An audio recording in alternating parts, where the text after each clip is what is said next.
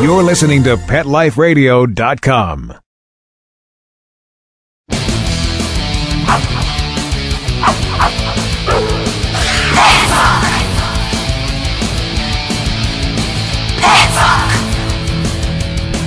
Hey everyone, this is Kristen Powers with Pets Rock at Pet Life Radio. Today we have an amazing show with you with an amazing guest. Her name is Betsy Saul and she is the founder of PetFinder.com. But first, I'd like to do Joke of the Day. Today's joke is called Fire Dog. Here it goes. A nursery school teacher was delivering a station wagon full of kids home one day when a fire truck zoomed past. Sitting in the front seat of the fire truck was a Dalmatian. The children started discussing what the dog's duties might be. They use him to keep crowds back, said one youngster. No, said another. He's just for good luck. A third child concluded, no, silly. They use those dogs to find the fire hydrant. Now, I'm sure we'd all love to run in a fire hydrant, especially here in the South, where it's almost 90 degrees. I just want to remind everyone to make sure they keep their pets safe in the summer heat and still have fun enjoying the weather. We're going to take a quick commercial break, and then when we come back, we're going to finally meet our amazing guest. Don't leave this party before it's over, because the best is yet to come. Only losers leave the party early anyway. Party on. Back in a few. Pets Rock! It's DesignerPetSweaters.com. Hand-knitted designer sweaters for your precious pup or cool cat. Beautiful couture patterns for your pets, including custom-knitted formal wear, casual wear, yachting, and even sports-themed. Many designer pet sweaters include feathered tammy hats, top hats, and a lot of sparkle. Each sweater includes leg loops, front paw sleeves, and leash opening. Visit DesignerPetSweaters.com to order your four-legged fashions today. Large or small, we fit them all. DesignerPetSweaters.com.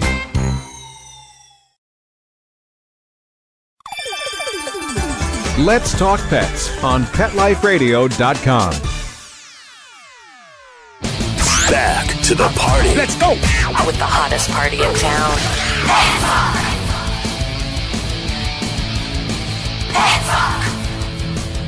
Hey everyone, we're back from the commercial break. Now I'd like to welcome Betsy Saul, the founder of PetFinder.com.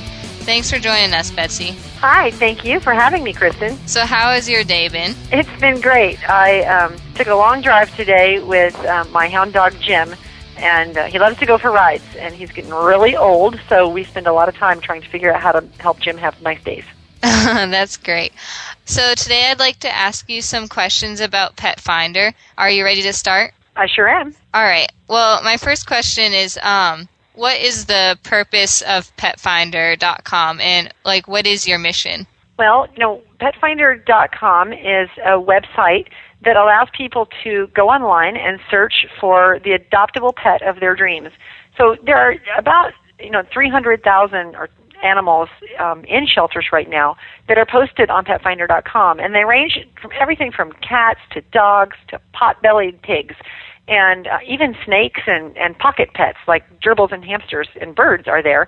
So, you as a visitor can go online and type in your town or your zip code and say what kind of pet that you might be interested in bringing into your home, and it'll return a list of, pets that meet that description. Like if you say, I'm looking for a medium-sized female adult Labrador, you'll see a list of all those girls that match your description, and it'll show, Pet Finder will show those to you, starting with the ones closest to your zip code and go all the way out across the country and even into Canada and Mexico if you wish. The cool thing about that is not just that you hear and learn on the website that those pets are in a shelter and that they're available, but you can also learn all about them because the animal shelter folks and the rescue group folks write detailed descriptions about the pets, and so you can kind of get to know them before you actually drive to the shelter to meet them for the first time. That's awesome. So you're the founder or co-founder of PetFinder.com, correct? That's right. Jared Saul and I founded Pet Finder in 1995. And it was kind of a New Year's resolution where we wanted to build the perfect website. And at the time, there weren't a whole lot of websites out there. Yahoo was brand new, and we thought, what an amazing thing we could do if we could connect people to their animal shelters, because at the time, very few people knew where their local animal shelter was. And now that's a lot better. Most people know where the animal shelter is when you talk to them, and we think that, we like to think that we had something to do with that change. Right now, it's obviously very hip to get a pet from a shelter, and the American mutt has become a breed all of its own, it seems like, that people desire. Right. So were you always working in the animal world, or did you do anything else before Pet Finder? That's a great question. I always loved animals, and I was always working on that love of animals. There is no doubt. Even as a 12-year-old, I was going over to a woman's home in my hometown, Mrs. Hyslop, and I would help her take care of all the pets that she had rescued by cleaning their kennels and helping her with adoptions. But I never had the luxury of actually working with animals until we started Pet Finder. And so, and even then, at Pet Finder, we have the lucky part of the job because the shelters and the rescue organizations actually do the hard work. They are the ones who really work with the animals and have to help rehabilitate them if they have been injured or if they have been neglected in any way. And we, at Pet Finder, count ourselves very lucky because we get to help out, on sort of the adoption end and help with the marketing of the animal shelter. And so we really have the easy jobs. The people that are volunteering on the ground are the ones that are doing the hard work. So, I never dreamed in my wildest imagination that I would get to participate, on a national level and really help change the face of adoption. But I've always absolutely loved animals. And when I started Pet Finder, I was doing urban tree planting in New Jersey, and I just hadn't yet figured out how I was going to, I was working for the State Forest Service at the time.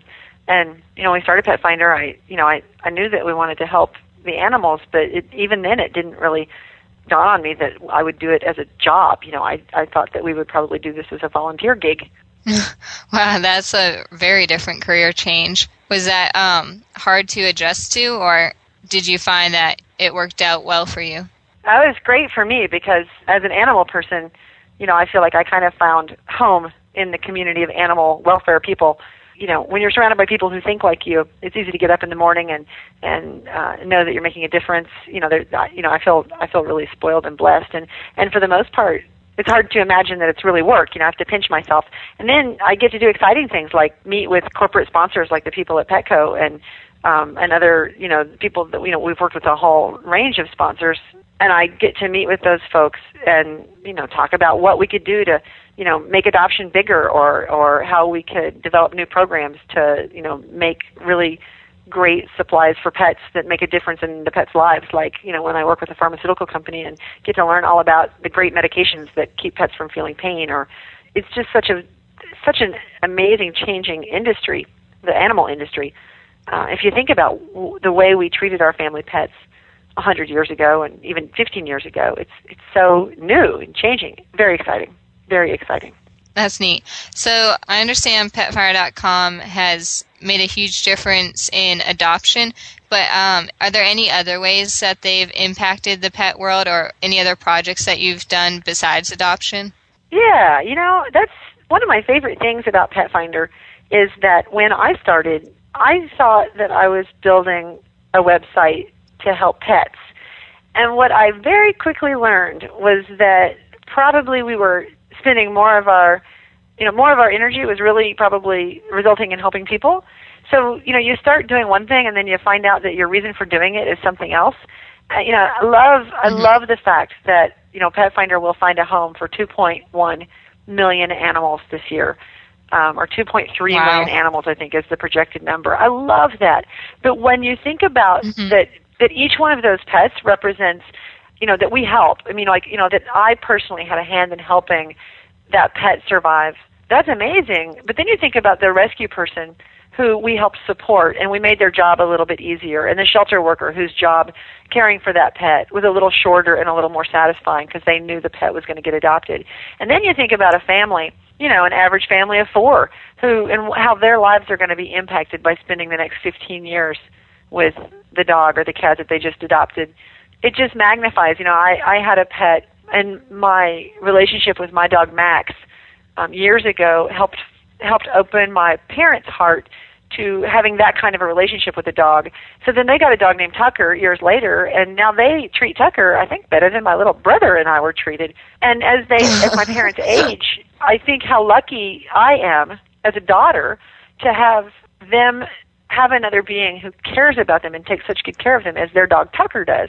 And, and it all started from a little seed because I had a dog named Max who opened their eyes to the kind of relationship you can have with a pet, with a dog. And we always had dogs as kids, but not, they were part of the family, but they weren't like Tucker, So I think, right. If you count the amount of lives that are impacted in a decision to bring home that first dog, it's, the impact is huge, and the saving of the pet is almost, just the beginning of the story. Just the beginning of the story. Mm-hmm. That's cool. So it's like a huge web where everyone's connected in the adoption world. That's neat. At the end of that is, the gentleman who doesn't have to take blood pressure medicine because his dog actually lowers his blood pressure, really? Through that special bond that pets and people have. Yeah. Or the woman who doesn't have to take as much pain medicine because we know scientifically that pets and relationships like that you have with pets help you need less pain medication and they help us heal faster. And they, and I think, we think about the web, and we think about the web of love, obviously, which is great, and the relationship. But that relationship has real physiologic effects on us. A little child who maybe has trouble bonding or is shy, but has an implicitly trusting relationship with their family pet. This is important stuff in our society. Yeah, that sounds really cool. I was also wondering what you see in Pet Finder's future. Are there any projects that you hope to do, or anything you can tell us about that you guys are looking into? Sure. I think that there are a few ideas out there that I think are just fantastic in terms of what they can do to bring us to the next level of our regard for companion animals. I think one of those things is our perception of the family cat. In animal welfare, I like to communicate that while we haven't gotten the problem solved with dogs in America, we kind of know the secret sauce. Like, we know how, in a given community, we know how to get the dog population adopted. We know what it takes to take care of dogs in an animal shelter and keep them healthy. I'm not saying that we're doing a great job everywhere yet, but we have the recipe. We haven't cracked that recipe book open completely on cats. Cats live 20 years, and people still have the perception that if you just let them go, they'll be okay. If you take them to an animal shelter, they're still, in many cases, in most communities, they are traumatized. In so many communities, they're still housed with the dogs who are they're mortally fearful of.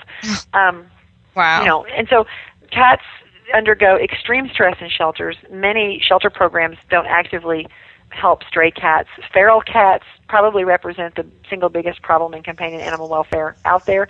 There's a lot of debate about whether or not they're companion animals, the feral cats that are out and about. So we need to develop really strong trap, neuter, return programs for feral cats. We need to get every shelter thinking about the mental health of a cat in a shelter. A cat that is nervous and stressed has a huge likelihood of contracting upper respiratory virus in the shelter, which will cause it to get euthanized because it spreads like wildfire in a shelter. And we can't allow all the cats to catch it. So if you get what's the equivalent of the common cold for the cat and you happen to be in a shelter, you are in big trouble. And so if you're the cat. And we need to pay attention to cats. We need to, people have a relationship with cats that is every bit as intense as that with dogs. And as a society, we need to stand up and pay attention to that. They provide the same health benefits that dogs do to us, and we need to do right by them. And then after cats, obviously there are a ton of reptiles and birds and rabbits that represent the third, the third largest class of animals in homes, or the third, the next biggest group. And those guys are, also. We really, as a society, aren't necessarily being mindful of their care. I don't think that they're often abused. I think that most people are good people, but I think there's a lot of neglect happening with those animals. And that's not even, that's Pet Finder's next role and next step. that doesn't even get us into, the really large issues in animal welfare, which are farm animal issues and other things that are dear to my heart. And obviously, I wouldn't be completely honest if I didn't talk about how I'd really like to take Pet Finder and the concept of building virtual shelters as opposed to physical shelters, and in causing foster-based rescue groups to, happen and be created all across the world in third world countries, and avoid the pitfalls of shelters and warehousing pets in general. I think moving pets from places where they're unwanted to homes where they're wanted is something that the power of the internet can do, and we don't have to warehouse animals to do that. So that's a very long answer to your question, but I'm passionate about those things, probably more than That's all right. That's a good answer. Well, I'm glad you're passionate about your job. That's good to hear. Some of your past projects I've also heard involve stuff like Hurricane Katrina. Would you like to tell us more about that project? Sure. When, everybody was in shock when Hurricane Katrina happened, and our development team and our outreach team made a commitment that they were going to work nonstop until we had come up with a solution to try to help pets get home, back to where they belonged. That happened for us a little bit because we came to recognize that when we heard that there might be 150,000 animals affected in the New Orleans area and Mississippi area, we realized that, that about 10% of those had probably been on Pet Finder and might have been Pet Finder adoptions, because about 1 in every 9 homes with a pet in it has a Pet Finder pet in it. So we're like, wow, if 10%, wow. 10% of the 150,000 is, they're our pets. We've already loved them. We continue to love them. So, and we love all pets, of course. That made us feel responsible. And when our team feels responsible, you better watch out. we have a pretty cool group of people.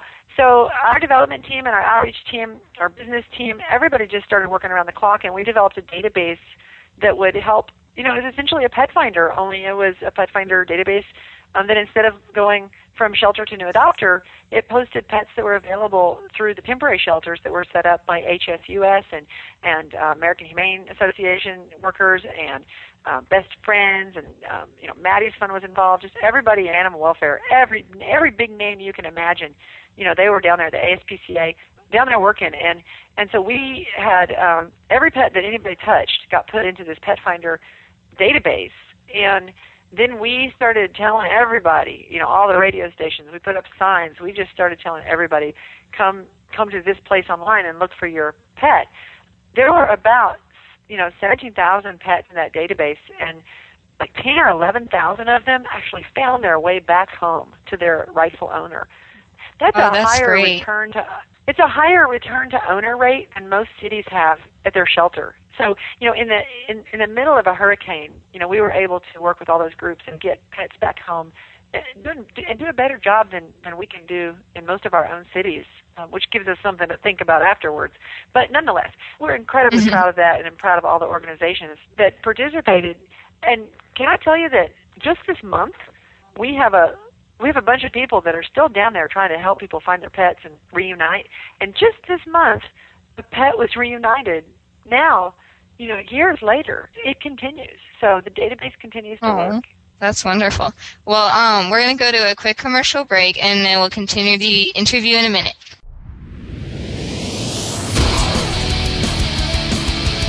Don't go anywhere, because the best is yet to come. Stick around. Pet Life Radio, the #1 pet radio network on the planet, joins forces with iHeartRadio to put the power of your pets in your pocket. Awesome! Download the iHeartRadio app and rock Pet Life Radio on your phone, on your tablet, on your Xbox, in your car. Pet talk, pet tunes, and fun pet times. Pet Life Radio and iHeartRadio. Positively Possum. Let's Talk Pets on PetLifeRadio.com. Back to the party. Let's go! With the hottest party in town.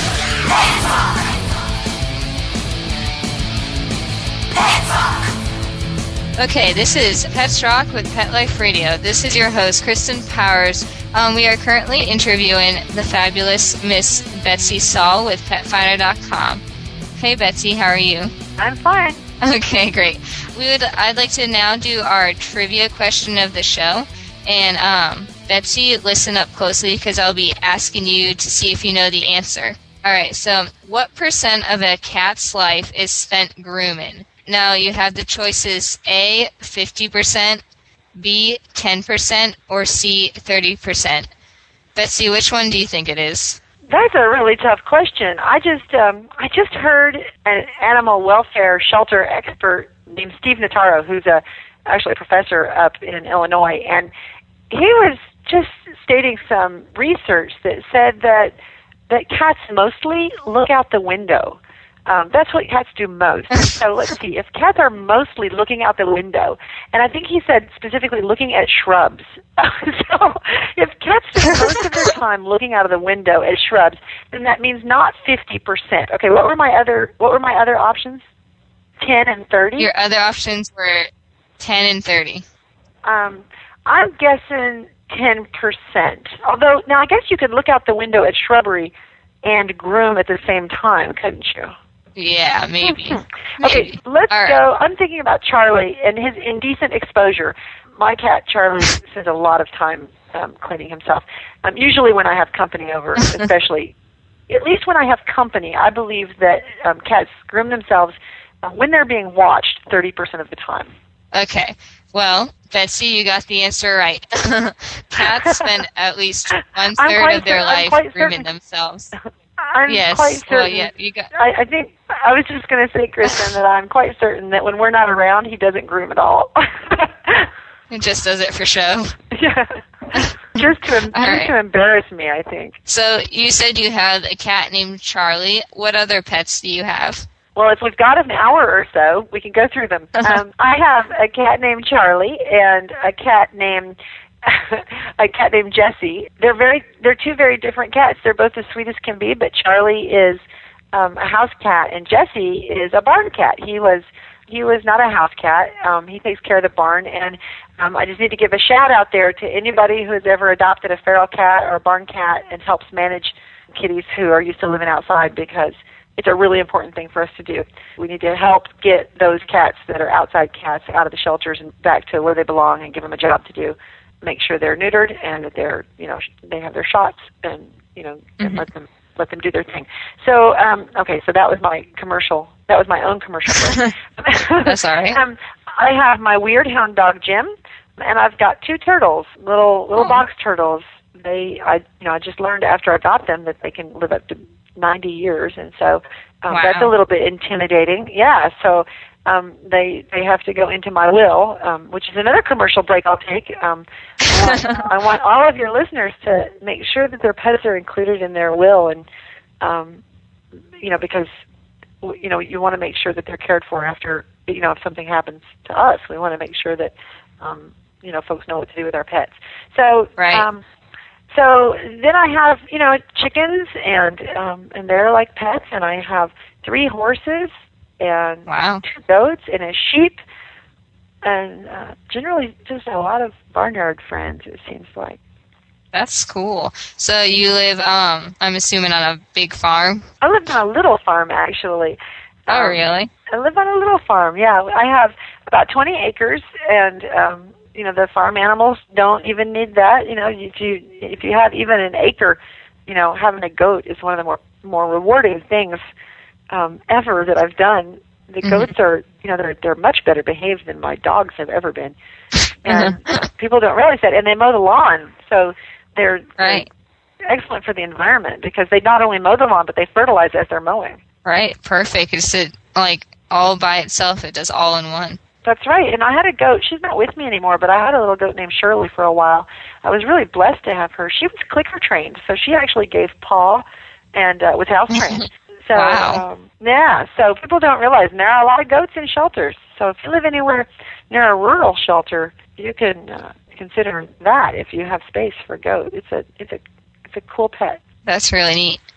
So I have another question for you. I was wondering if you had any idea of how many adoptions PetFinder.com has helped facilitate since it's been started. As best we can count, about 13 million. Wow. And how long? 15 years old? Almost? Well, we started in 1995, and so we're averaging now 2.3 million a year, and so each year that number bumps up, and so I realize that after this airs, I'm going to get a call from the PR agency and Tim Saunders, our Vice President of Public Relations, and they're going to say, "Why did you say 13 when you were supposed to say 14?" But right. But it changes. We're doing so many a month that it grows faster than we can keep up with it. It's really that's great, thrilling, and it is great. I'm totally spoiled. I can't imagine.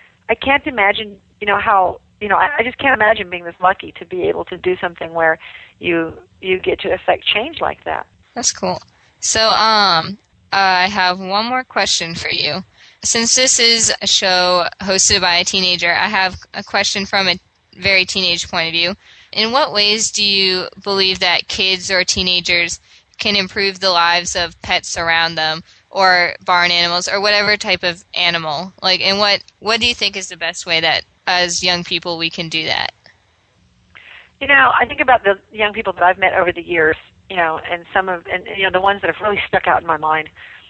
Some go on to Pet Finder and, help match pets up with people. So they go on and they print out pictures of pets on Pet Finder and go around town and hang those up on bulletin boards. And other kids have started rescue organizations and started fostering pets from their shelter. Other kids go walk dogs at the shelter. I know one kid who's really amazing who does, a radio show, and she spreads the word about important pet topics. We don't know who that is, do we?